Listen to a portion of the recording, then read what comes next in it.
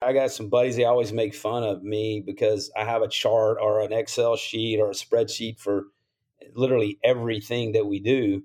And there's a simple explanation for that. It was born out of necessity. When I first started coaching, Max, I didn't have any help. We didn't have any assistant coaches my first year of college. I literally had a senior outfielder running our outfield drills because I didn't have another coach, right? And we didn't have any managers. So I had to make these things franchisable, so to speak. So, hey, Max, here, you run the outfield drills today during a positional defense. So here's the series, here's the maroon series, here's the gold series. All right, we're going to do 1 through 7 today. You got 4 minutes of drill. Go run the drill. And so that has kind of followed me because as a young coach, I had to do everything myself. And so I had to create this very meticulous, detailed system. You want to make this the best experience that you can for your players because a lot of times, most of them, this is the last time they're ever going to play. Hey everybody, welcome back to the High School Coaches Club. I'm your host, Max Price. These next 2 episodes are an exciting back-to-back experience. Here, in episode 90, Chuck Box will dive in to give all of us a huge collection of ideas that we can literally implement into our programs probably tomorrow. And then next time, in episode 91, his better half, Amanda Box, joins the show to conduct a deep dive into probably the most important aspect of coaching, and that's communication. Should be a lot of fun. Thanks for joining me. And a huge thank you to Will Miner and the gang over at Netting Pros. They have powered the High School Coaches Club literally for years now. If you need any facility improvements, make them your first call. They'll be your only call. Not only will they help you design it, but they'll do it all custom just for you. From the fabrication to the installation, they've got you covered for netting, digital graphic wall padding, turf protectors, cubbies, windscreen, ball carts, you name it. They crush the baseball and softball world on a daily basis, but they also get after in football, soccer, lacrosse, track and field, golf courses, and just about any sport you can imagine. I even saw recently they'll do walkways. They'll do covered walkways for you in nets. If it involves a net or a sport, they'll find a way. They are truly making facilities better all across America, providing high-quality products and services for facilities, fields, courses, and stadiums throughout the country, not only at the high school level, but for recreational, collegiate, and professional sports as well. You can contact them today by calling 844-620-2707, emailing info@nettingpros.com, visiting their website, nettingpros.com, or by checking them out on Twitter, Instagram, Facebook, and LinkedIn for all their latest products and projects. Netting Pros, they're improving in programs one facility at a time. In this episode, I'm joined by Chuck Box. Many of you already know him because he is one of the best sharers of resources on Twitter of any coach I know. He served at the college baseball level from 1989 to 2006 before becoming the head baseball coach at Jackson Prep, and later, in 2017, the head coach at Hartfield Academy. Then in 2021, he made his return to the college ranks as the director of player and program development for the Texas A&M baseball program, where he's now entering season number 3. If you do nothing else today, hop on Twitter or X, follow him, and read through all of his tweets over the past few years. You will instantly be a better coach. I think this conversation will help too. So let's do it. Let's dive in. It's episode 90 with Chuck Box. All right, Chuck Box, thank you so much for doing this. Max, I appreciate it, man. It's a pleasure to be here. Yeah, we were talking off air, and you've done a lot of podcasts over time, and my hope with this one is it's for all coaches of all high school sports, and so we'll get into baseball. It'll be geared towards baseball, but I think one of the cool things about it that people might get out of it is some things that transfer really easily to other sports if you just kind of take that 1 second to kind of apply them and see, how might this work for me? Sure. Well, whenever I have an opportunity to speak, present, talk to a group of people, especially coaches, I always want to give them something they can use the next day. That's how I begin every talk is, hey, if you're a junior high soccer coach or a 7th grade baseball coach, I want to be able to give them something they can use with the resources they have, because everybody has different staff limitations, different budgets, different facilities. And so my goal is to always try to share things that anybody can use wherever they are. So hopefully we can do that today and have a little fun in the process. You just went on a little bit of a big trip, didn't you? I did, man. Oh goodness. Yeah. We I think it's really important and I've said this publicly, but I think it's really important for you to get away, and to re-energize. So my wife and I have been married 33 years, and we have two children, 26, 24, and a 12-year-old, and same wife, same marriage, the 12-year-old. Um, we have to clarify that, but she was a couple of years ago. But we've always taken family vacations, and we usually try to do something right before school starts in the summer, and then we do something again. It's been a ski trip actually the last few years, the last 6 or 7 years, but we were able to slip away to Yellowstone and Jackson Hole, the Tetons, Bozeman, just kind of get out there and re-energize a little bit, and we're back and ready to get back in the routine and the flow of the season. Well, yeah, people are going to probably look at this, and a lot of, obviously pretty much everyone who listens to this podcast, we're all high school coaches, so they're going to see this and you're like, Texas A&M, how does this apply to me? And it's like you're going to see in just a minute. But what I really want to do is go. This isn't an old joke or anything like that, but go way back to your own high school experience. Where'd you grow up? Where'd you play high school? And what sports were you into? What was that experience like for you? Well, I grew up in Columbus, Mississippi, a small town, about 25,000 people. And Max, I really had a fairy tale life. I hear people tell these stories about how tough it was growing up, and I'm almost embarrassed because I had an awesome mother, an awesome father. I had great people in my life that invested in me, from coaches to people at church, and just a great way to grow up. My daughter, my 24-year-old, laughs at me. She thinks my life was kind of like one of those country music videos when everybody's at the field and the music's playing and the trucks are around the bonfire, and she kind of makes fun of me, but it wasn't that far off, quite frankly. But when I got into high school, I really had some great coaches, Sammy Fletcher, David Nelson, Fred Yates. They were men that just really poured into me. Great integrity, great character, and I played all three sports until 10th grade, and then I was just a football and baseball player. And I love to tell people, if I would have been 6'4" and had a little better athleticism, you never would have heard of Troy Aikman. That's always kind of been my joke, But I was just a kid who played hard, not super talented. But Sammy Fletcher probably had such a huge impact on me wanting to go into coaching, and that coupled with the fact that Ron Polk was at Mississippi State, and he was really just really transforming baseball and the SEC as we know it. And also, I think Boo Ferris, who was the baseball coach at Delta State at the time, really had an impact on high school baseball. And I made up my mind I wanted to be a high school baseball coach, and that was 1986-ish. I graduated from high school in 1987. So all the way back to then, I really knew I wanted to coach. But when I went to college, I started off in finance. And I tell everybody I wanted to wear Armani suits and drive a Ferrari. And then I got to my freshman year of college, and I realized I wasn't very good at math. So I decided to pursue a career coaching, and I've never looked back. I'm guessing you still haven't found that Ferrari money sitting around in your head. Never found the Ferrari money. I do drive an 02 Jeep that I really like. But yeah, I think I just had so many people that had such a positive impact on me, and I wanted to stay in sports, and baseball just made sense to me, and got a couple of breaks along the way that put me in position to have some success and to keep moving a little bit. And like I said, I've been doing that. I think this is year 31 for me, so I've been at it for a while.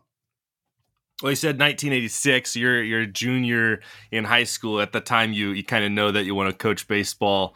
Obviously, eventually you get into it, and then now you're at Texas A&M, and so we're kind of fast forwarding really far.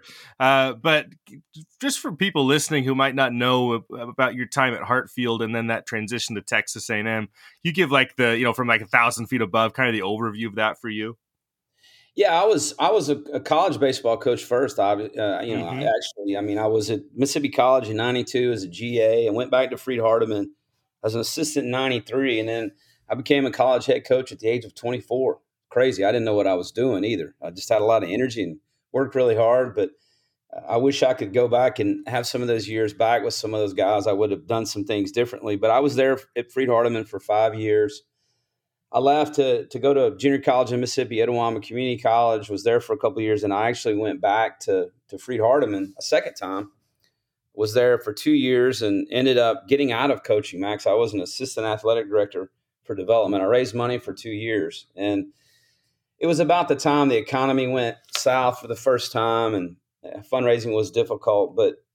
And I was, to be honest with you, I was miserable because at the end of the day, I'm a coach, but I learned a lot. That was that's what I always tell young coaches is, be where your feet are, because without those 2 years, there were so many things that I never would have learned. I really learned how colleges and universities work.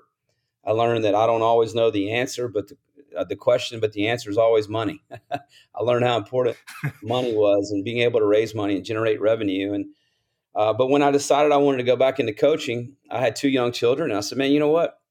I want to go be a high school coach. And I think I wrote 45 schools all across the country, top tier programs. And Jackson Prep was available. And so I took that job and I was there for 11 years and I actually got out of coaching again, believe it or not.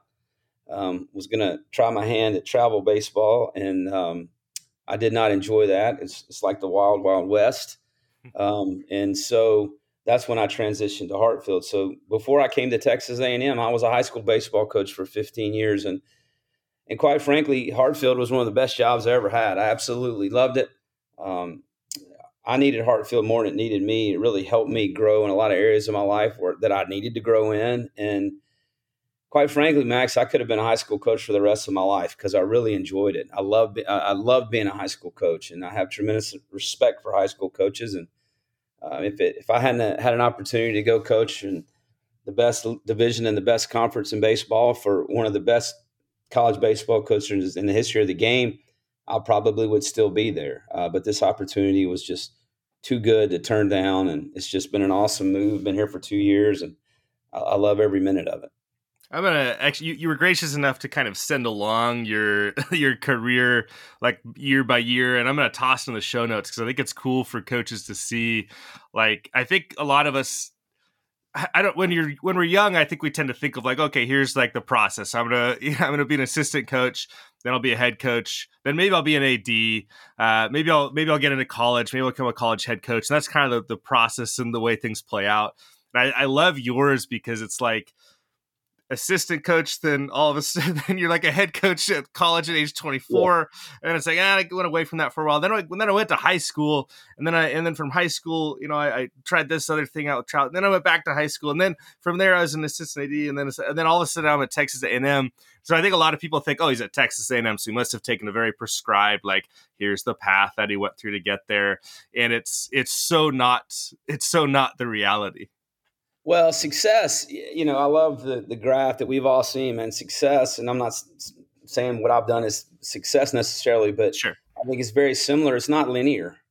It's all over the place, and that's how most of our careers look. But the other thing for me, and I think this is an important lesson, like I've never really, and I don't mean this disrespectful to anywhere that I've been, but I've never really cared about the level that I've coached. As I've gotten older, maybe early in my career, I chased that Power 5 Division I. Everybody wants to do that. And as I got a little older, I realized that your definition of a good job changes. And I wanted to be somewhere where I had a great quality of life, where I work with wonderful people. I wanted to be somewhere where I have a chance to win the last game that I coach in. But I've never been real into the level that I coach. I was at a little small private school and Jackson, Mississippi, had chances to take 6A public school jobs, and I was happy where I was. So I think that's part of my journey too, is that I never really cared a whole lot about the level where I was. I was more concerned about the people and the environment. As I've gotten older, that's even more important to me now is the people that I'm working with on a daily basis. And that's one of the reasons I'm here, because I get to work with just amazing people. Our coaching staff, and really just Aggies in general. They're incredible people, and the quality of life here is outstanding. What does the director of player and program development do? That is a great question. I think it's different everywhere. I know at Texas A&M, what Coach Schlossnagel's asked me to do and is pretty general. I try to carry out our mission statement, and that is to help each and every player in our organization to become the very best selfless version of themselves in every area of their life. So I try to do that with our players. I try to do that with our coaching staff. I try to do that with our support staff, really by upholding our core covenants and helping coach police the culture. I mean, that's my 36,000 foot job. I'm a cheerleader, so to speak, in a lot of areas. I try to take care of Coach the best I can and help him anywhere that he needs to be helped. But then I have some specific responsibilities here as well. I'm the liaison to a lot of different areas of our program: academics, facilities, NIL, nutrition, along with several others. And then the other thing that I try to do is I try to watch the program like a 27-year head coach and tell Coach Schlossnagle what I see and try to see around the corner for him on things too, and just help him any way that I can. So it's an interesting job. It changes every day, which I like. I think I draw on my head coaching experience a lot in this position. But at the end of the day, what I'm trying to do is just help everyone be the best they can be by creating an environment so that every player has an opportunity to be successful. That's really what my job is, if you just boil it down to the simplest form.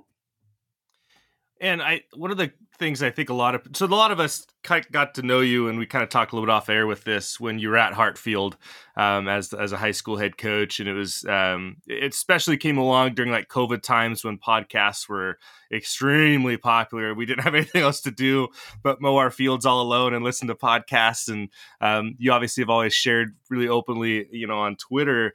And one of the things that I always respected you, but I think it really amplified a lot since you became the director of player and program development at Texas A&M, because you didn't just go into that role and then just focus on that. Like, you still almost weekly for a while and still every once in a while, you'll share like these amazing resources. And it's just like, even just like a handout from your time at Hartfield. Hey, here's what I gave to our parents at the start of the year. Here's a handout we used. Here's like an example of like our game day info, like your game day info thing I stole a few years ago, and I put one out every baseball game because it's really simple. It's just an easy template. Like, so you've just continued to share so much to help high school coaches. Whereas it would have been really easy for you to go into this role and be like, this is all I do now. And the past is kind of behind me, but you've continued to kind of help out guys that I think really benefit from having your expertise, because you've done it for a long time. Well, Max, thank you for that. I appreciate that. I appreciate you recognizing that. Part of my job here, one of the things on my job description is a high school coach liaison. So I take that very seriously. But past that, there's really a story behind that, Max. During COVID, I was always a coach that I just coached my team. I showed up every day. I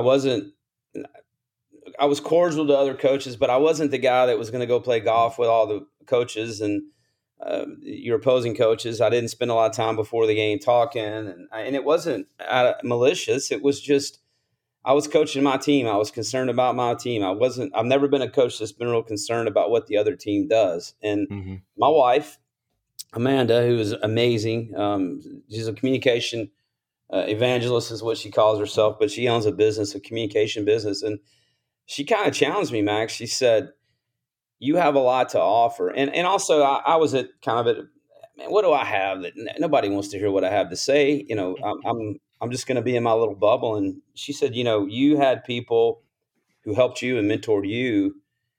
You need to do it. She kind of fussed at me, to be honest with you, Max. She said, you need to do a better job of reaching out and helping these young guys. You need to be a better mentor to the younger coaches. And so I really took that to heart and really started trying to share stuff that I think people would want, things that have helped me. And I'll tell you the real turning point for us, my 72-year-old pitching coach at the time, Doug Shanks, said, hey, you need to have a podcast. You need to do an event where you invite coaches on. And I said, Doug, nobody's going to show up for that.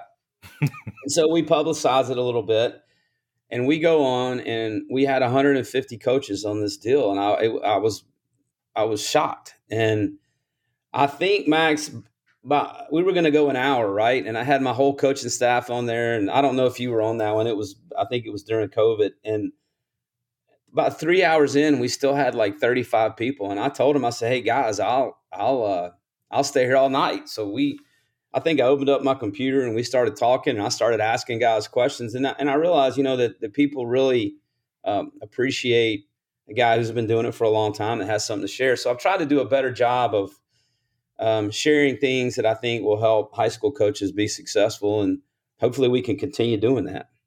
I think it reminds me of Butch Chaffin, because he told me one time something like, butcher the quote, but it was something along the lines of like, if I can, he's like, I'm old, basically. I've seen a lot of things. I've done a lot of stupid things. I made a lot of dumb mistakes. If I can share stuff and it speeds up the maturation process of a younger coach, like that's awesome, and I'm going to do it. So I think as coaches, like you were saying, you weren't really sure that you had anything of value to offer people. I think that's part of it, is just that, like, I've done this for a long time. I've seen some things. I've seen some stuff that doesn't work. And through conversations, like, someone's going to get something from me that's going to be usable. And that's true for someone who's even been coaching for 3 years. They have something really valuable to offer. And of course, they're not going to think they do, but they do. Well, 100%. And, one of the challenges for me was I've always been a guy who at times has come across as being self-serving or tooting your own horn or whatever you want to call it. But I've never looked at it like that. I've always looked at it. If I'm selling me, I'm selling my program, and I've never separated those two things. So I think part of being able to step out and share is the overcoming the fear of someone thinking that you're arrogant or cocky, and I still get a little bit of that on Twitter sometimes. I mean, Twitter is a beautiful mess, as we all know, and I don't take much of it very seriously. And I profess if I wouldn't ask you for your advice, I'm not going to pay attention to your opinion. It's kind of the way I look at it. But I think I had to get over a little bit of that too. Is I don't want to come across as somebody.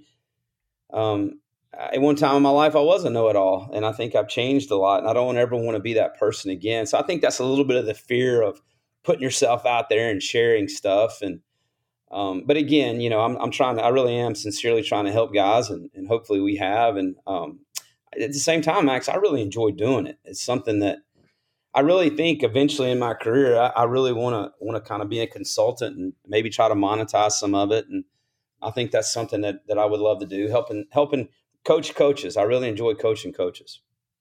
That's what my old high school head coach always said, that his dream job for when he finished coaching someday would be to kind of like, I'll come to your practice, you pay me whatever, I'll come to your practice, I'll watch, I'll come to your games, I'll watch, and I'll then kind of give you some ideas and some advice and some things. And it's like the world of the online world has kind of sped that process up a ton, where you can open that up to lots of people, and you don't have to like go to their stuff anymore. You can just kind of post a lot of your stuff. And we talked about earlier, some of the things you put up on Twitter, and I'm like looking at one of them right now, and it's kind of I don't even know what you'd call it. It's like a congratulations, you made the team, your kid made the team.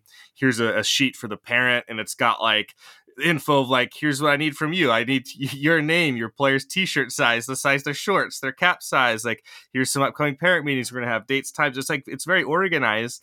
And the part for me that jumps out is like, then you get down like halfway through the page, and it's like, okay, here's the stuff we need this year. We need a hack tag. Here's how much it costs. Graphics. You got like a list of, here's the things we want to fundraise for. It's very clear. It's very outlined. Like, as a parent, if I'm getting this, I feel like, okay, this guy's organized. He knows what he needs for his program. I feel very comfortable having my kid with him.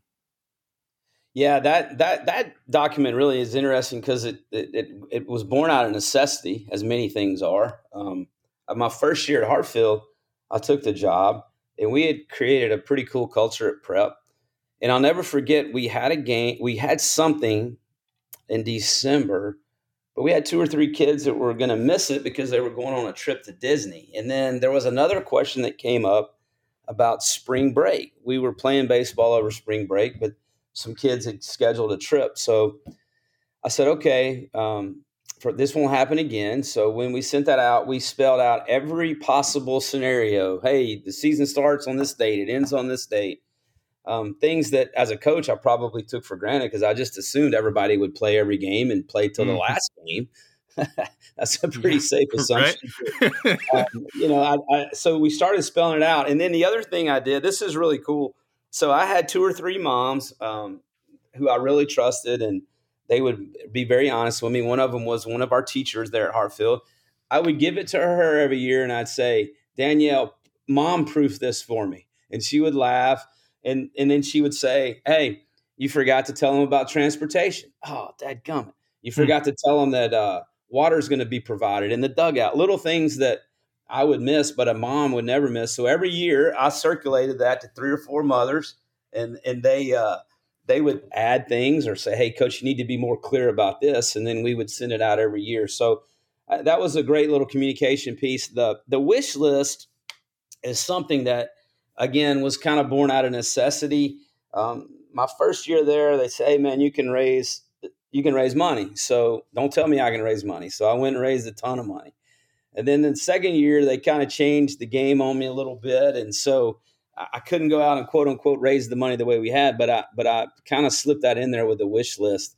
That was kind of getting around the system a little bit, to be honest with you, Max. And it worked.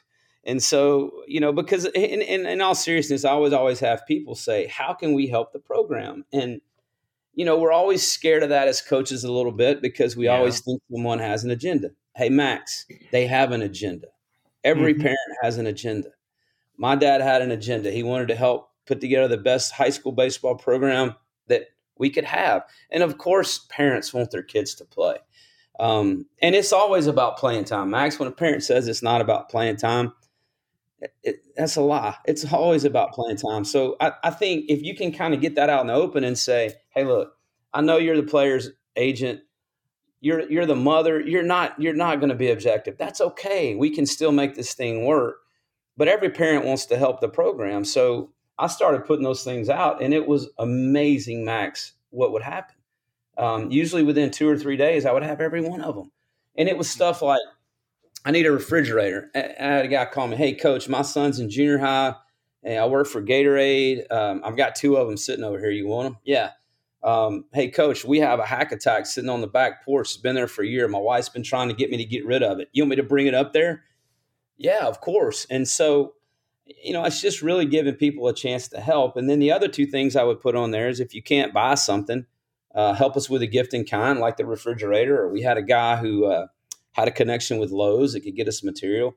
And then the other one I always put on there is, hey, man, if you can swing a hammer or dig a trench, come help us, because we always had a project going on. So I wanted to find a way where everyone could help, regardless of their economic situation. Because we had some people that didn't have the means to do it, but I still wanted to give them, and honestly, 2 of the best guys that I had at Hartfield Academy, one of them in particular, Joey Boyd, who's still one of my guys, man, that guy worked on more projects for me than you could ever imagine. He loved to build stuff, loved to do stuff. And so he was always helping with projects. So we just tried to make it to where everyone could help contribute to the success of the program and the growth of the program. We had there was a coach that coached out here for a long time, and then he ended up moving away to Idaho. And a few spring breaks ago, we were playing a tournament over in Idaho, and we end up, there's like a snow day or something. So I call him up. He let us come hit in his facility, and we're in there hitting, and I'm talking to him. His name's Brian Champion. He's at Centennial High School in Idaho in Boise. And we're in this hitting facility, and he's like, I was kind of asking him about it, because they had just gotten it built.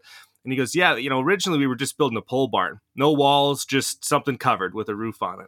And he goes, as soon as we start building it, we had people that would just show up, and they'd be like, hey, can I help you put walls on this thing? Well, of course. And then they're putting walls in. And then, another parent would come through and be like, hey, man, my brother, has an insulation company. Can we come insulate it so it stays warm? Sure, man. Absolutely. Let's do it. Another guy's an electrician. He comes, can I put lights in for you? Yeah, absolutely. Yeah, and so it's kind of like, just like when you start putting stuff together, people want to be a part of it. And like you're saying, it might be something financial, and you did on this little sheet, it says number 3, provide labor. There's an opportunity for you to get involved where it doesn't necessarily cost you anything. But if you've got the ability, like you said, to swing a hammer, like, we're going to find a way for that to be something helpful and useful for us, because, as a baseball coach, there's always, oh my gosh, there's always something you need to get done, and there's always something we need to buy. Well, and I think too, the message I would give to all coaches is always have a wish list. I'll never forget, I had a situation where I had someone approach me with a large amount of money, and I didn't have a plan, and I swore that would never happen again. So I basically, in my mind, I had it in 3 different tiers. I had stuff that wasn't very expensive, that was easy to get. Then I had the kind of mid-range stuff, like maybe a Hack Attack. And then I always had big ticket items like a locker room or turfing our field. And I just tried to keep those out there in front of people. And when you had someone that approached you about a large gift or wanting to help, you didn't have to take 2 or 3 months to put it together. I'll tell you something else I saw. It might have been you. I can't remember who did this. An amazing, the Amazon wish list. Oh, yeah. Was that you, Max? Yeah. Well, that came out of the same thing. That's one of the best ideas I've ever seen. Like, why have I never done that before? And you might want to explain that to the audience, but I that's one of the better things that I've ever seen. And the stuff that you got was incredible off of that. It was insane. Well, we had a parent meeting. So it was like the parent meeting right before our like official season starts. And we end up at near the end of the meeting, we break up into groups based on teams so that, families can kind of talk with their individual head coaches of each team. And so I'm there with the varsity parents. One of the moms goes, "Hey, do you have a wish list somewhere, like of what you want?" And I'm like, I don't know. like you, like that time you mentioned, like not having, yeah. And I'm like, I was like, no, but I'll tell you what, I'll email one to you tonight. And so that night I get home and I'm like, I got to make some sort of wish list. And I'm like, I've heard of an Amazon wish list. That seems easy. So I jump on Amazon, and you just make a list of items. You can add in a shipping address. You just put the school in there, and then you just share the link, and people can buy whatever they want. And so in the first year, I just put like 5 things on there. We got like a lawnmower and a couple other things, nothing too crazy. And then this past year, we really went nuts on it, and I filled it up with hundreds of things. And then when the season started, when our guys wanted snacks, I'm like, well, let's put snacks on there too. So we loaded it with snacks. And so every day the poor gals in our office at school were getting like 3 or 4 Amazon boxes a day for our baseball program, filled with, tees, helmets, like baseball stuff. But then also like we even got, because we're installing some turf in our bullpen, we even had people buy us landscaping fabric to like prevent weeds and stuff. Like we have just, and then on top of that, snacks showing up. And so the Amazon wish list, it takes no time to set up, and it's one of the best things I think we've ever done in our program. And it makes it so easy. Didn't your principal buy some notebooks or something too? I thought that was cool. We wanted, we put on there like little, 3-inch notebooks to use for games and practices and stuff. Yeah. And our principal ends up buying all of them. She bought 60 notebooks for our program. It was really cool. Well, I'm sitting there one night, I try to follow people that can help me grow. And you're obviously one of those guys. I've always enjoyed the stuff you put out. And I saw that, and I looked at my wife. We were sitting there, and I said, this is one of the coolest things. This is one of the best things I've ever seen. And she kind of looked at me like all of us have had to look from our wife and be like, yeah, Chuck, teachers have been doing this for they have. I guess I should pay more attention to the teacher in-service things, because they probably went over that when I was in service. But anyway, what an amazing idea. But I think the overall arching concept of this is, I think we as coaches, and I've noticed my wife's business has grown in this area too, we have done a very poor job of communicating with parents. Mm-hmm.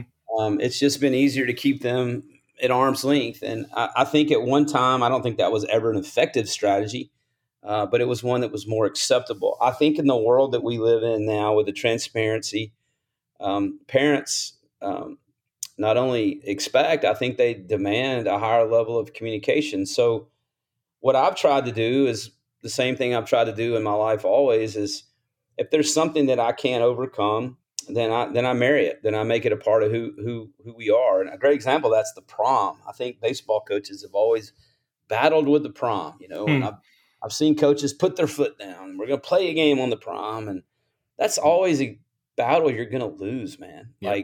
So I married the prom. I was like, okay, this is going to be a cool thing. So we're not going to play on the day of the prom. We're going to have a senior day where they can come to practice early in the day. And we made it kind of a cool thing. And I think that's the direct route I've taken with parent communication as it relates to high school is Adam Mosley, one of the best baseball coaches in America at Hoover, talks about winning the dining room table conversation. I know Eric Borba at OLU has done some cool stuff in regards to parents, but just trying to create a better dialogue and do a better job. And I think I was getting there in my last couple of years as a high school coach to bring parents into the equation more and to communicate more with them. And one of the things that we did that I found very effective is I quit having a parent meeting. I quit having a big parent meeting.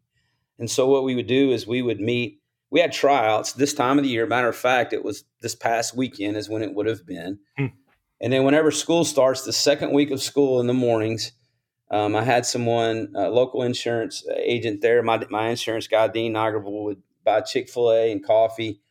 And then I would have the freshman class in, the sophomore class in, and junior class, senior class. We would have 4 different meetings.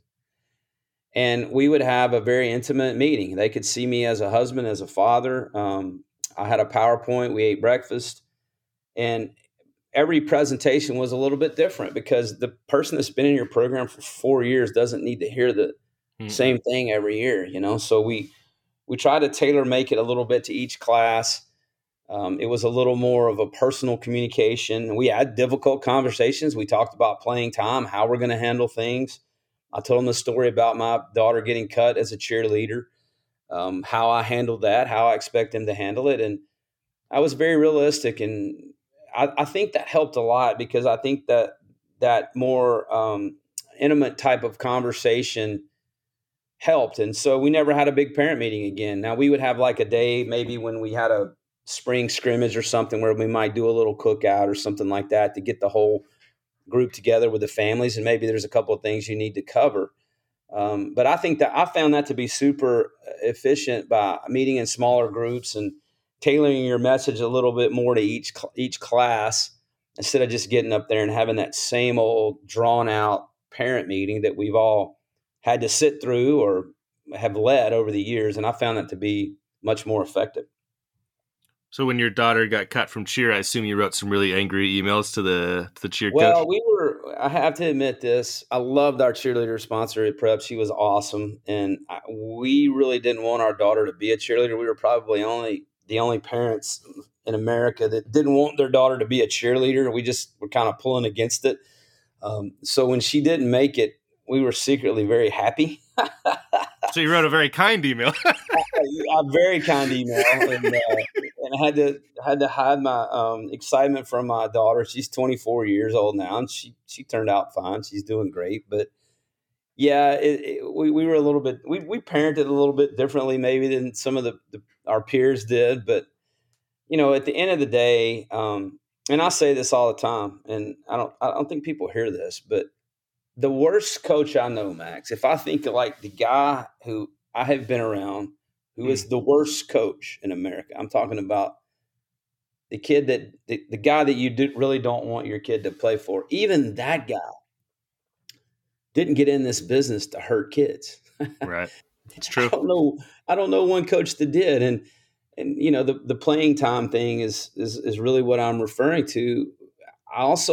There's politics that are in play, obviously, and then people have said I was a politician, and my answer was always, well, if putting the best 9 guys on the field that help us be the most successful that day as a politician, I'm Bill Clinton, buddy. Yeah, right. You better believe I am. But now we may disagree with who's on the field, but I think even the worst people in our profession aren't there to hurt kids. And right now in our profession, we need high school coaches now more than we ever have. Like, I'm convinced, man, this is a pivotal time in our world. And I think high school coaches are so, so important. And I hate to see anything that doesn't encourage or help high school coaches. And we've seen it with one of our own this past cycle with Butch and what happened at Cookville. And I know a little bit more about that situation than probably a lot of people do. And,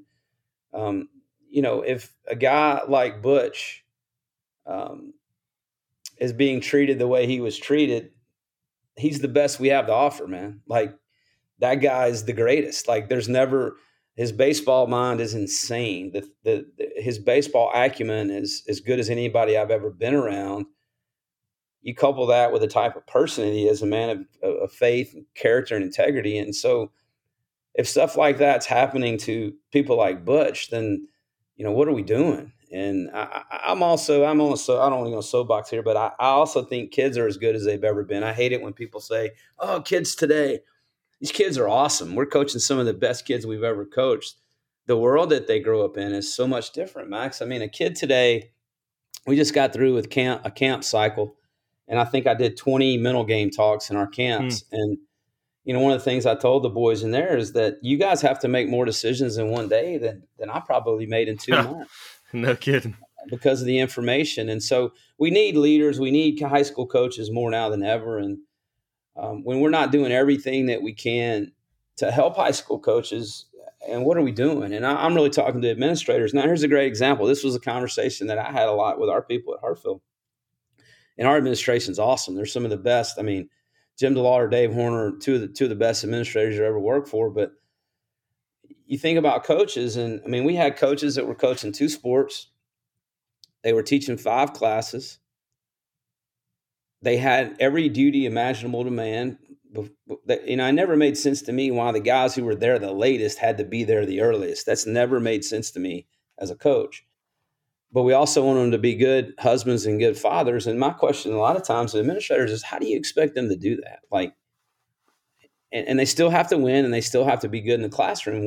We put a lot on coaches sometimes, and I don't think it's fair. And I'm off on a little bit of a rant, but hopefully there's an administrator listening to this that'll, if you want to keep good people in this business, give them reasons to stay in this business is kind of what I'm saying. So thank you for letting me vent a little bit on that, but we'll get back on topic. Sorry. Well, no, I think you're on. I think the hard part, my kid's 4, I mentioned earlier, and I think it was off air, but that's okay. People know. So my kid's 4, and it's hard. It's a lot of time to be able to be a good coach. If I want to be really good, and I do, it's a huge time commitment, obviously. And it's not just in season, obviously. It's like year round. It never ends. There's never. My wife kind of jokes like August is my month off, basically, and even then it's like only partially. And right when football season starts, we do big fundraisers during football games for the baseball program. Like, it just never ends. It keeps going forever and ever. And I've known and do know a lot of coaches that are fantastic, and they'd be so good and were so good for kids who end up hanging it up because there's just no time. Like, they have to. It's like they almost at some point had to make a choice between being a good dad and being a good coach. And I wish it wasn't that way for so many people, because you end up losing such good human beings. Or even a good mom and a good coach. Like, you should be able to do both. And it's so hard. And it's so time consuming. Well, I think where people fail to really get it is, I've always thought of the field as a classroom. I've always thought of myself as a teacher, especially as I've gotten older. And I think we kind of lose sight of that sometimes. And I was working with 54 kids at Hartfield, and I had a chance to impact 54 kids. And I think Billy Graham said at one time that the great Baptist minister, that a coach impacts more people in a lifetime than anyone. And that's scary at the same time too, because we have an amazing responsibility. But I just want to do everything that I can to try to keep the good guys in this business, man. And I just think there's so much value to a coach and how they impact the school and the community, and especially a good one. And so, my thing is, whatever we have to do to keep good coaches in this business, I just think it's critical for us to recognize that and to do everything that we can to keep those guys in it, man. I think we're at a pivotal point in our country in terms of some of those things. And I'm very, very adamant, very passionate about that. I think I can't remember. Oh my gosh, what was the name? I can't remember the name of I literally just saw this. I think it was this morning or maybe last night, but it was talking about, it was just a guy talking like on a podcast or something. And he was talking about, they did this study where they asked parents, when your kid is 18, what do you want him to be like? Or what do you want her to be like?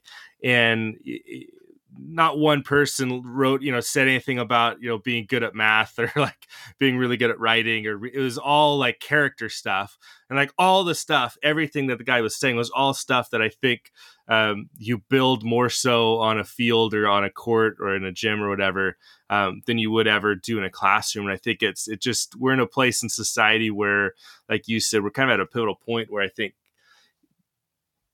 I think sports have become more important than ever, at the same time that maybe maybe some districts, schools, states even are starting to kind of devalue it a little bit. And then I think on the flip side of that, it's also, as a head coach, it's really hard to find like good assistant coaches. I think part of it is just the natural piece of like, if someone has a like a quote unquote real job, like it's a really hard commitment to like, how can I be done at 3:00 every day to come to baseball practice? Right. So I think finding good assistant coaches is one of the more difficult, but also really important and impactful pieces. You did this for a long time, not only at the college level, but then also at the high school level. What were your, I don't know, what was your strategy for finding people and keeping people around and getting good assistant coaches? And that's a great question. And it's one that I've actually thought a good deal about. My last stop, Hartfield, we had a lot of guys that helped our program. We had 2 guys, including myself, who were paid. They had obviously other responsibilities on campus, but I was at a place where I think, first of all, I tried to find places where there were resources. I saw a thread that was going around Twitter the other day, and people were appalled at how little these coaches were making, and and people were like surprised about it. I'm surprised they were surprised, because this is not something that's new. But I first of all tried to find places where there were resources available where I knew they could pay guys. I didn't really want to take a job where that wasn't the case, but there were times when I was in a position where I couldn't pay guys as much. And I think about my first stop at Freed-Hardeman. I had 2 graduate assistants, Luther Bramlett, who's now at Midway. He's one of my best friends, and Mike Johnson. He's the athletic director at Marshall County in Kentucky, and one of my oldest and dearest friends. And I was crazy back then, Max. We would work like 18-hour day. I mean, it was stupid, the things we were doing, and I almost, the fact that those guys still speak to me to this day is remarkable because of the way we work. But what those guys had then is they had their graduate school paid for. I think I got them a meal plan in the cafeteria and maybe a little bit of a stipend for mowing the field and taking care of the softball field or whatever. But I was always resourceful and tried to take as good a care of our guys as we could, even when I didn't have the resources. And if I made a little less off of camp, then that was okay to try to take care of those guys a little bit more. But I think the first thing is try to think outside the box with resources to give those guys the finances they need to make it. Be very honest with them up front and let them know that this is more about you getting experience and getting into it, especially with young guys. And then when you can take care of those guys, take care of them. I think that's a big thing. But I think on top of that is I think coaches have a commitment to coach your coaches. So one of the things that I did a poor job of early in my coaching career is I didn't expose my assistant coaches to everything like I should have. So Justin Smith is now the head coach at Hartfield. He's doing an amazing job. One of the best guys I've ever worked with. But one of the things that I tried to do with him is I tried to bring him into all the things that a head coach would have to do. I tried to make him privy to different meetings and conversations and ask him to sit in on some of those just to see how a head coach thinks and how the process works. I'm always amazed, too, when I go to the ABCA convention, the lack of assistant coaches that don't go to the association meeting. That always blows my mind because that's an opportunity for me to sit in a room and watch how head coaches behave and respond and how they carry themselves. And it's an opportunity to study those guys. So I think anytime as a head coach, we can expose our assistants to the things that help them become a head coach. And I think the greatest thing you can do is have guys that go on to be head coaches by preparing them. So, the resources are one thing, but I think past that, finding opportunities to take care of those guys in any way that you can, and then helping them learn to be a head coach, to give them the information that they need to grow into a head coach. So when they do have the opportunity, not only are they going to get the interview, but they're going to be prepared for the job after they get the job, I think is so critical. Tell me about Team USA a little bit, because I know you've been involved with Team USA before, and people listening are probably like, "What the heck? This high school coach thing is at Texas A&M. He was with Team USA." How did that experience come along? What was it like for you? It's funny, Max. I was cleaning some stuff out the other day. everything I have is pretty much digital now. So I was going through a filing cabinet. I've got one little filing cabinet left. It's probably got 30 different folders in it. And I found this sheet of paper that had, I think all of us have this, but it was the first letter I wrote to our team at Freed Hardeman. It was some really nice notes that people have written me over the years. It's kind of in one of those little transparent sleeves. And I found, matter of fact, Jay Slavalette was in my office the other day, a kid who was a freshman All-American for us, and I showed it to him, and we got a kick out of it because it was my list of goals that I had made when I was in college, man. It was probably 1990.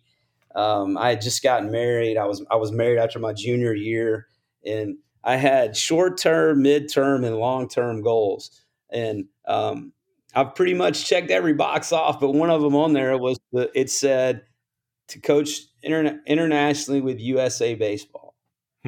And that dream took me 28 years to realize. I reached out. I tried to get in and never really made any headway. And really it was because of a couple of guys, Butch, as we talked about earlier, Adam Mosley, a couple of guys that kind of went to bat for me, and they were involved with USA Baseball. Butch is kind of the godfather of USA Baseball, and he has a lot of people's ear in that organization. And I got an invitation to go work what they call NTIS, just a task force guy, scout, and go out and try to identify players at the different events that will eventually be a part of the USA team. And man, I'll tell you, it's I dreamed to be able to do what Brian Madsen, Troy Gerlach, and Eric Casada just did and go coach a team. And they just won a gold medal with the 12U team. I mean, that's a dream of mine that I still have. I would love to be able to do that one day, but just to be able to put that T-shirt on as a task force member in Phoenix or Cary and to go out and represent the country, man, it hits different. And it's something that I'm extremely grateful for. If I never get to do anything else with USA Baseball, this has been a good experience for me. And I also get to meet some amazing people. I mean, I've just met some of the best guys I've ever met in baseball through the USA. So hopefully I can continue to be involved, and we can continue to put teams out there that can represent our country well. It's funny, Brian Madsen, I had him on the podcast a while back, and we were talking a little bit about USA Baseball, and he was like, yeah, basically, I don't know anything about coaching or whatever, but they let me come out to something, and I just decided I'd be the most energetic, most like I'd do everything. I'd be there all the time, and he's like, they'd basically just be so annoyed by me that they'd be like, fine, you can coach, and it worked out. Well, first of all, Brian knows a ton of baseball. Oh, I know. But his energy level is off the charts. His story is amazing. He's a veteran, served our country, so he understands. He does one of the best. I had him. I zoomed him in for our team in high school, and he does a thing called the walk, which is one of the most powerful things I've ever heard. And it's talking about when a soldier gets deployed,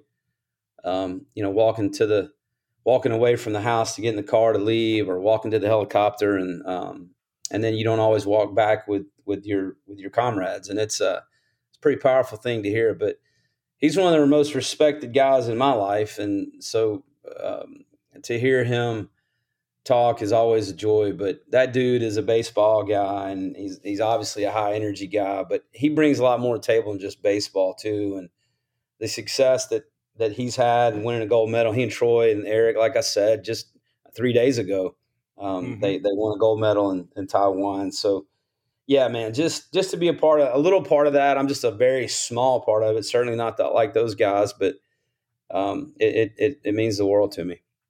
We're pretty excited right now. We had in our program a freshman catcher last year who came in and caught all but like 8 innings of our season. That's because we had a doubleheader, and we didn't want to let him catch both sides of it, but called all the pitches. He was fantastic. He's committed to Oregon State, and he just yesterday made the final roster for the 15U team for Team USA. And so we're very excited. He gets to go to the Dominican Republic, and we'll live vicariously through him for a little bit while he goes through that process. For sure. That's man, congratulations. That's awesome. That's cool stuff. So, you've been around for a while in a lot of different programs. And like I said, one of the things I stole from you that I use all the time now, and I think it's really helped our program and our parents and people staying connected. And it's just the really simple game day information sheet that you put out. It literally, like, no offense, it takes like no effort. It's the easiest thing in the world to do once you make the first one. And we put it out before every game, and you list you can do whatever you want on it. And so kind of what we ended up doing is we'll put the game preview of who we're playing, the records of both teams, that sort of thing. We got the roster on there for us, and what the players are, their numbers, who's committed where, or if they're uncommitted, and got our schedule on there. And it's I think it's been a really cool thing for everybody to get to see every single day that we have a game, because it's like all the information you'd want. It almost feels like you're going to a college game because they've got the little game day handout, and it just makes the game feel important. Well, great artists, a good artist copy, great artist steal. That's what I've always said. That's right. I learned that all from somebody else, I'm sure. But two things that I think about when you talk about that, I'll never forget. One time I had a really good friend, Randy Spring was one of my buddies, one of my closest friends. He's a head coach at Brookhaven Academy now, but I remember him telling me one time he was a part of an organization that was playing against us, and he talked about how people they would make fun of us for doing things like that, and I was so confused. I remember, and he's like, "Well, it's a high school program, and and he wasn't making fun of me. He thought it was silly, but I've always tried to run any program I'm at the very best I can. So I would copy what college teams did, and I would try to just figure out a cheaper way to do it. One of my favorite things is, how do you run an SEC program on a Walmart budget? To me, that's some of the most fun things in the world, is trying to take these ideas that the big time programs do and make them yours. I mean, how do you do it with the resources that you have? Again, that was the first thing I said. Hopefully we can give people something that they can do wherever they are, So that was one of the ideas of that. It was something that I saw college people do. And so I got around on Excel and played around. I think it was actually Pages, and played around with it and kind of taught myself how to do it. And, the other thing that I got some buddies, they always make fun of me because I have a chart or an Excel sheet or a spreadsheet for literally everything that we do. And there's a simple explanation for that. It was born out of necessity. When I first started coaching, Max, I didn't have any help. We didn't have any assistant coaches my first year of college. Like I said, I had 2 GAs. I literally had a senior outfielder running our outfield drills because I didn't have another coach, right? And we didn't have any managers. So I had to make these things franchisable, so to speak. So, hey, Max, here, you run the outfield drills today during a positional defense. So here's the series, here's the maroon series, here's the gold series. All right, we're going to do 1 through 7 today. You got 4 minutes to drill. Go run the drill. And so that has kind of followed me, because as a young coach, I had to do everything myself. And so I had to create this very meticulous, detailed system, or things wouldn't get done. And as I grew older and I had more help and I got at better programs and I had better resources, those things just kind of followed me because they had always been a part of who I am. So, that wasn't something that was for show. It was born out of necessity, and it's just kind of followed me for 30 years of my career. So that's an example of it. And I think there's a lot of things you can do to make your program look big time. And most of them are pretty easy, and they don't really cost a lot, quite frankly. I think one of the kind of the big parts in there that I think is so important for people to get is something that's really hard as a coach. It's coaching alone, or close to alone, possibly. And I think back to when I was first a coach. I was a JV head coach for a couple of years, and I was alone, I think, the first year, and then I had an assistant the second year, or maybe I have the reverse. But in any case, and when you coach alone, my gosh, you have to figure it out. And I think, like you're mentioning, that giving an outfielder the job of being the outfield coach essentially on a given practice day. But I think that's the reality of it, and I think you become really, really talented at finding ways to make stuff happen. And you become a really good coach in terms of understanding how to coach every position. You figure out how to manage a game. You figure all of it out because, like you said, it's born out of necessity. There's no one else that's going to do it for you. It all comes on your shoulders. It's not necessarily fun. I do everything I can to make sure that like our lower level coaches have an assistant coach, but it doesn't always happen that way. And so I think coaching alone, while it's rough and difficult and challenging and all those things, but I think ultimately it makes you such a better coach. So if you end up getting the raw end of the deal and you end up alone one year, you're going to grow more as a coach in that 1 year than you're probably going to grow most of the rest of your career. There's no question. And, Max Weiner, our new pitching coach, who's so phenomenal. I can't wait to be around him more. But we've spent a little bit of time together. And I made that comment to him the other day. I said, hey, man, if you really want to be a great coach, coach eighth graders. Yeah. Coach eighth grader. And my friend Stan Lukacic was telling me that if you want to be a great coach, go coach in Europe, because I think he told me he did 20 seasons maybe where he would go to Europe and coach, and he didn't speak the language. So think about that, thinking about having to coach someone when you don't have a great grasp of their language. He said, that's how you become a good coach. And I said, man, that's unbelievable. But, so much of who we are is we're just products of where we've been and who we are. And sometimes that's a good thing. And sometimes we need to grow a little bit. But, one of the things that I reach out that I always share with coaches when you're trying to put a staff together, people ask me that question a lot. How do you put a staff together? Well, I think you obviously take the resources you have. And if you have some guys that you can pay, you try to obviously hire the best people that you can that are available. And a lot of times in high school, it's got to be an English teacher or a history professor or whatever. There's so many different things that are tied to it, which makes it really difficult. But I think the other thing, when you start thinking outside of the box, here's some things that I've always shared with people. First of all, try to find some older baseball people in your area, maybe someone who's retired. I've had this twice, and you give them a very small amount of responsibility. Hey, we're going to start practice at 3:00. You need to be here at 2:45.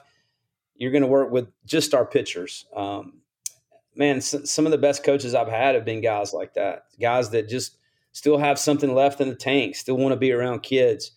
And I think almost every community has that person. The other thing that I think about is find kids that are in college. There's a lot of kids out there who want to go into coaching. Maybe they weren't good enough to play collegiately, but they want that experience. Find those guys, make them a part of your program, give them something real to do, coach them on how to be a great coach.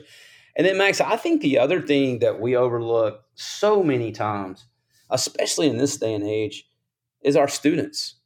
You have people sitting in your school that could do a phenomenal job of helping you create a better program.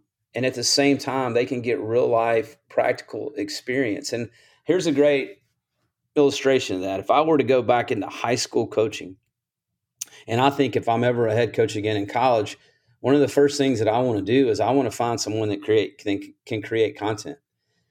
And honestly, there's nobody better in your school than the students. They're masters. They can take a cell phone and do some of the coolest stuff that you've ever seen. And so how do you work to find those kids? And then maybe you go to your video person or your IT person or your journalist teacher on campus, and you create a program for those kids where they have some oversight. They obviously have to have some parameters. You can't just turn them loose with the Instagram account. But how do you create some of those cool partnerships that allow you to do some of the things you want to do inside of your program, make it something that can help the kid build a portfolio or a resume, and turn it into a class? I think we need to think outside of the box more. I think there's a lot of opportunities in today's world, because I'm seeing more apprenticeships and practicums and real life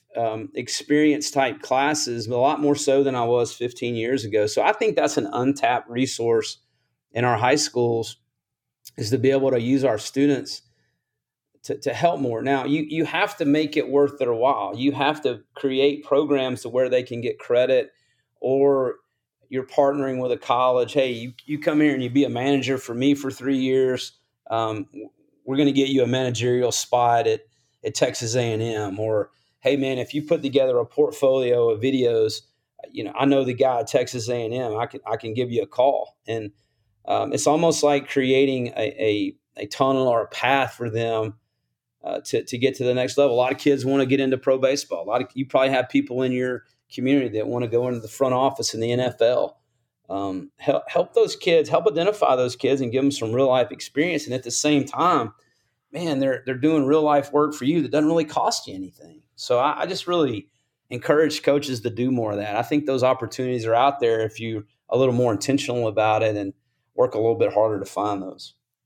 Do you know who Michael Barta is in Johnston High School in Iowa? I don't know that name. It sounds like somebody I need to know, huh? You do. So Michael Barta, I had him on really early like 4 years ago. He's one of my first guests I had on. I can't remember how I figured out who he was, but Johnston High School in Iowa, big school. They've won pretty much they win the state title every year. Like they're that good. If they don't win the state title, it's an upset every year. Mm-hmm. And what he created was a student manager program. So University of Iowa for a long time has had a really well run manager program for their baseball team. And so he kind of modeled that and created one for his high school program. And every year they have like 7 to 10 kids, and they do everything. Like they set things up. They do, like you're talking, they do the social media. Then they started getting really deep into like analytics. So they'd run like TrackMan or Rapsodo, and then he'd give them responsibilities of like, hey, your job is you're going to take all the Rapsodo data for the pitchers, and your job is to find us stuff. Find me some things that we can use then to give to our pitching coach and then from there it's like, okay, now you've like graduated from that. Now you're allowed to actually talk to the pitchers and you can start giving them ideas. And it was really cool. And so I ended up getting at the time his 3 like main managers, Savannah, Lexi, and Chloe. I'm pretty sure their names. And they came on for an episode. So we did like a roundtable and had all 3 of them on, and we talked through it. Again, this was like 3 or 4 years ago on this podcast. It was incredible, the things that they were doing. But it all started with just like the really simple, like, hey, I want someone to run like like you're saying, I want someone to take some video. And it just kind of grew and snowballed and became this big thing. And yeah, it's all free labor, but you see the back end of it. Like I know one of them is working like the Northwoods League during the summer. Another one ended up at the University of Iowa in their baseball managers program. Like it becomes this resume piece that you can then use. And so all of a sudden it's like this kid has this idea of, I'm not a baseball player, but I want to get into this and be in a front office someday or whatever. Here's my path. And it starts here as a student manager in high school. And it's the coolest thing. Well, and I just think we underestimate kids, man. I mean, my daughter's 11 years old, and the stuff that she can do, the pictures she takes, I mean, it's amazing. And so I just think we need to, and you mentioned something else, females in baseball. I think that's another opportunity now that a lot of young ladies are wanting to get into the front office, get into different types of professional baseball. And I think it's good to have females around your program because, one of the things that I love about Coach Schlossnagle, we talk about this from time to time. We're all girl dads. All of the coaches here that have children, we have girl dads. And so he's very adamant about how our players are going to treat women. And so having women around, having females in your program lets us model the behavior that we want to display towards females to our players. And along with having our families around, Coach is awesome about letting our families have access to the program. So I think that's good too. When you can have young ladies that are part of your program, it shows your guys how to treat women. And I think that's an important lesson too. So I've tried to be intentional about that, but just, really it's just more about Max thinking outside the box and trying to figure out what you want to do. It goes back to what I was talking about, making the big time where you are, make your program, regardless of whether you're a high school coach or a junior high coach, that people are going to probably criticize you. Why aren't you doing that? You're just a high school. Well, I want to make it the best I can be. So I want to have great content. I can't have all this because I don't have the money to afford it. Okay, well then how am I going to go about doing it? And thinking outside the box and trying to create ways that you can have the things that you want to have without having all the resources you need to have them. To me, that's fun too. And it also gets more people involved in your program, because when you have 3 kids who are managers, then you've got probably 6 parents that are now all of a sudden paying attention to your program, and maybe some siblings and their friends. You may have just brought 10 more people into the interest circle of your program, and that's how you build programs. I hate to bring it back to Butch again. I feel like we talk about him too much. It's almost unfair. But he is the same kind of thing. He talked about making your high school program the big leagues, because like realistically, none of those guys are going to play in the big leagues. So let's make this the big leagues right now. And whatever that is that we can afford, and whatever we can create and come up with and be creative about, but let's make this the big leagues, because this, for most of these guys, is the closest they're ever going to get to it. And when he told me that, I was, gosh, that makes so much sense. And it kind of changed the way that I kind of approached our program, with that mindset of every year, make this feel like as close as I can make it feel like the big leagues for those kids. And I think it's awesome stuff. Well, yeah, first of all, you can never talk about Butch too much. I feel like every podcast ends up back to Butch. No, well, he's the master. But there was a book written years ago, and it was a football coach. His first name was Frosty. It was either Frosty Westerberg or Whitebird. I can't remember, but the name of the book was entitled "Make the Big Time Where You Are," and I can save you from reading the book. Basically, the overall concept was, wherever you are, make that the big time. And you're right, and Butch is right. Like you want to make this the best experience that you can for your players, because a lot of times, most of them, it's the last time they're ever going to play. And I just want to do everything I can to, I ran when I was at Hartfield, I ran the program like I was Jim Schlossnagle at Texas A&M. I mean, it was my Texas A&M, and so I think our communities and our players and our school deserve that. I feel like that's probably a good place to kind of leave this thing.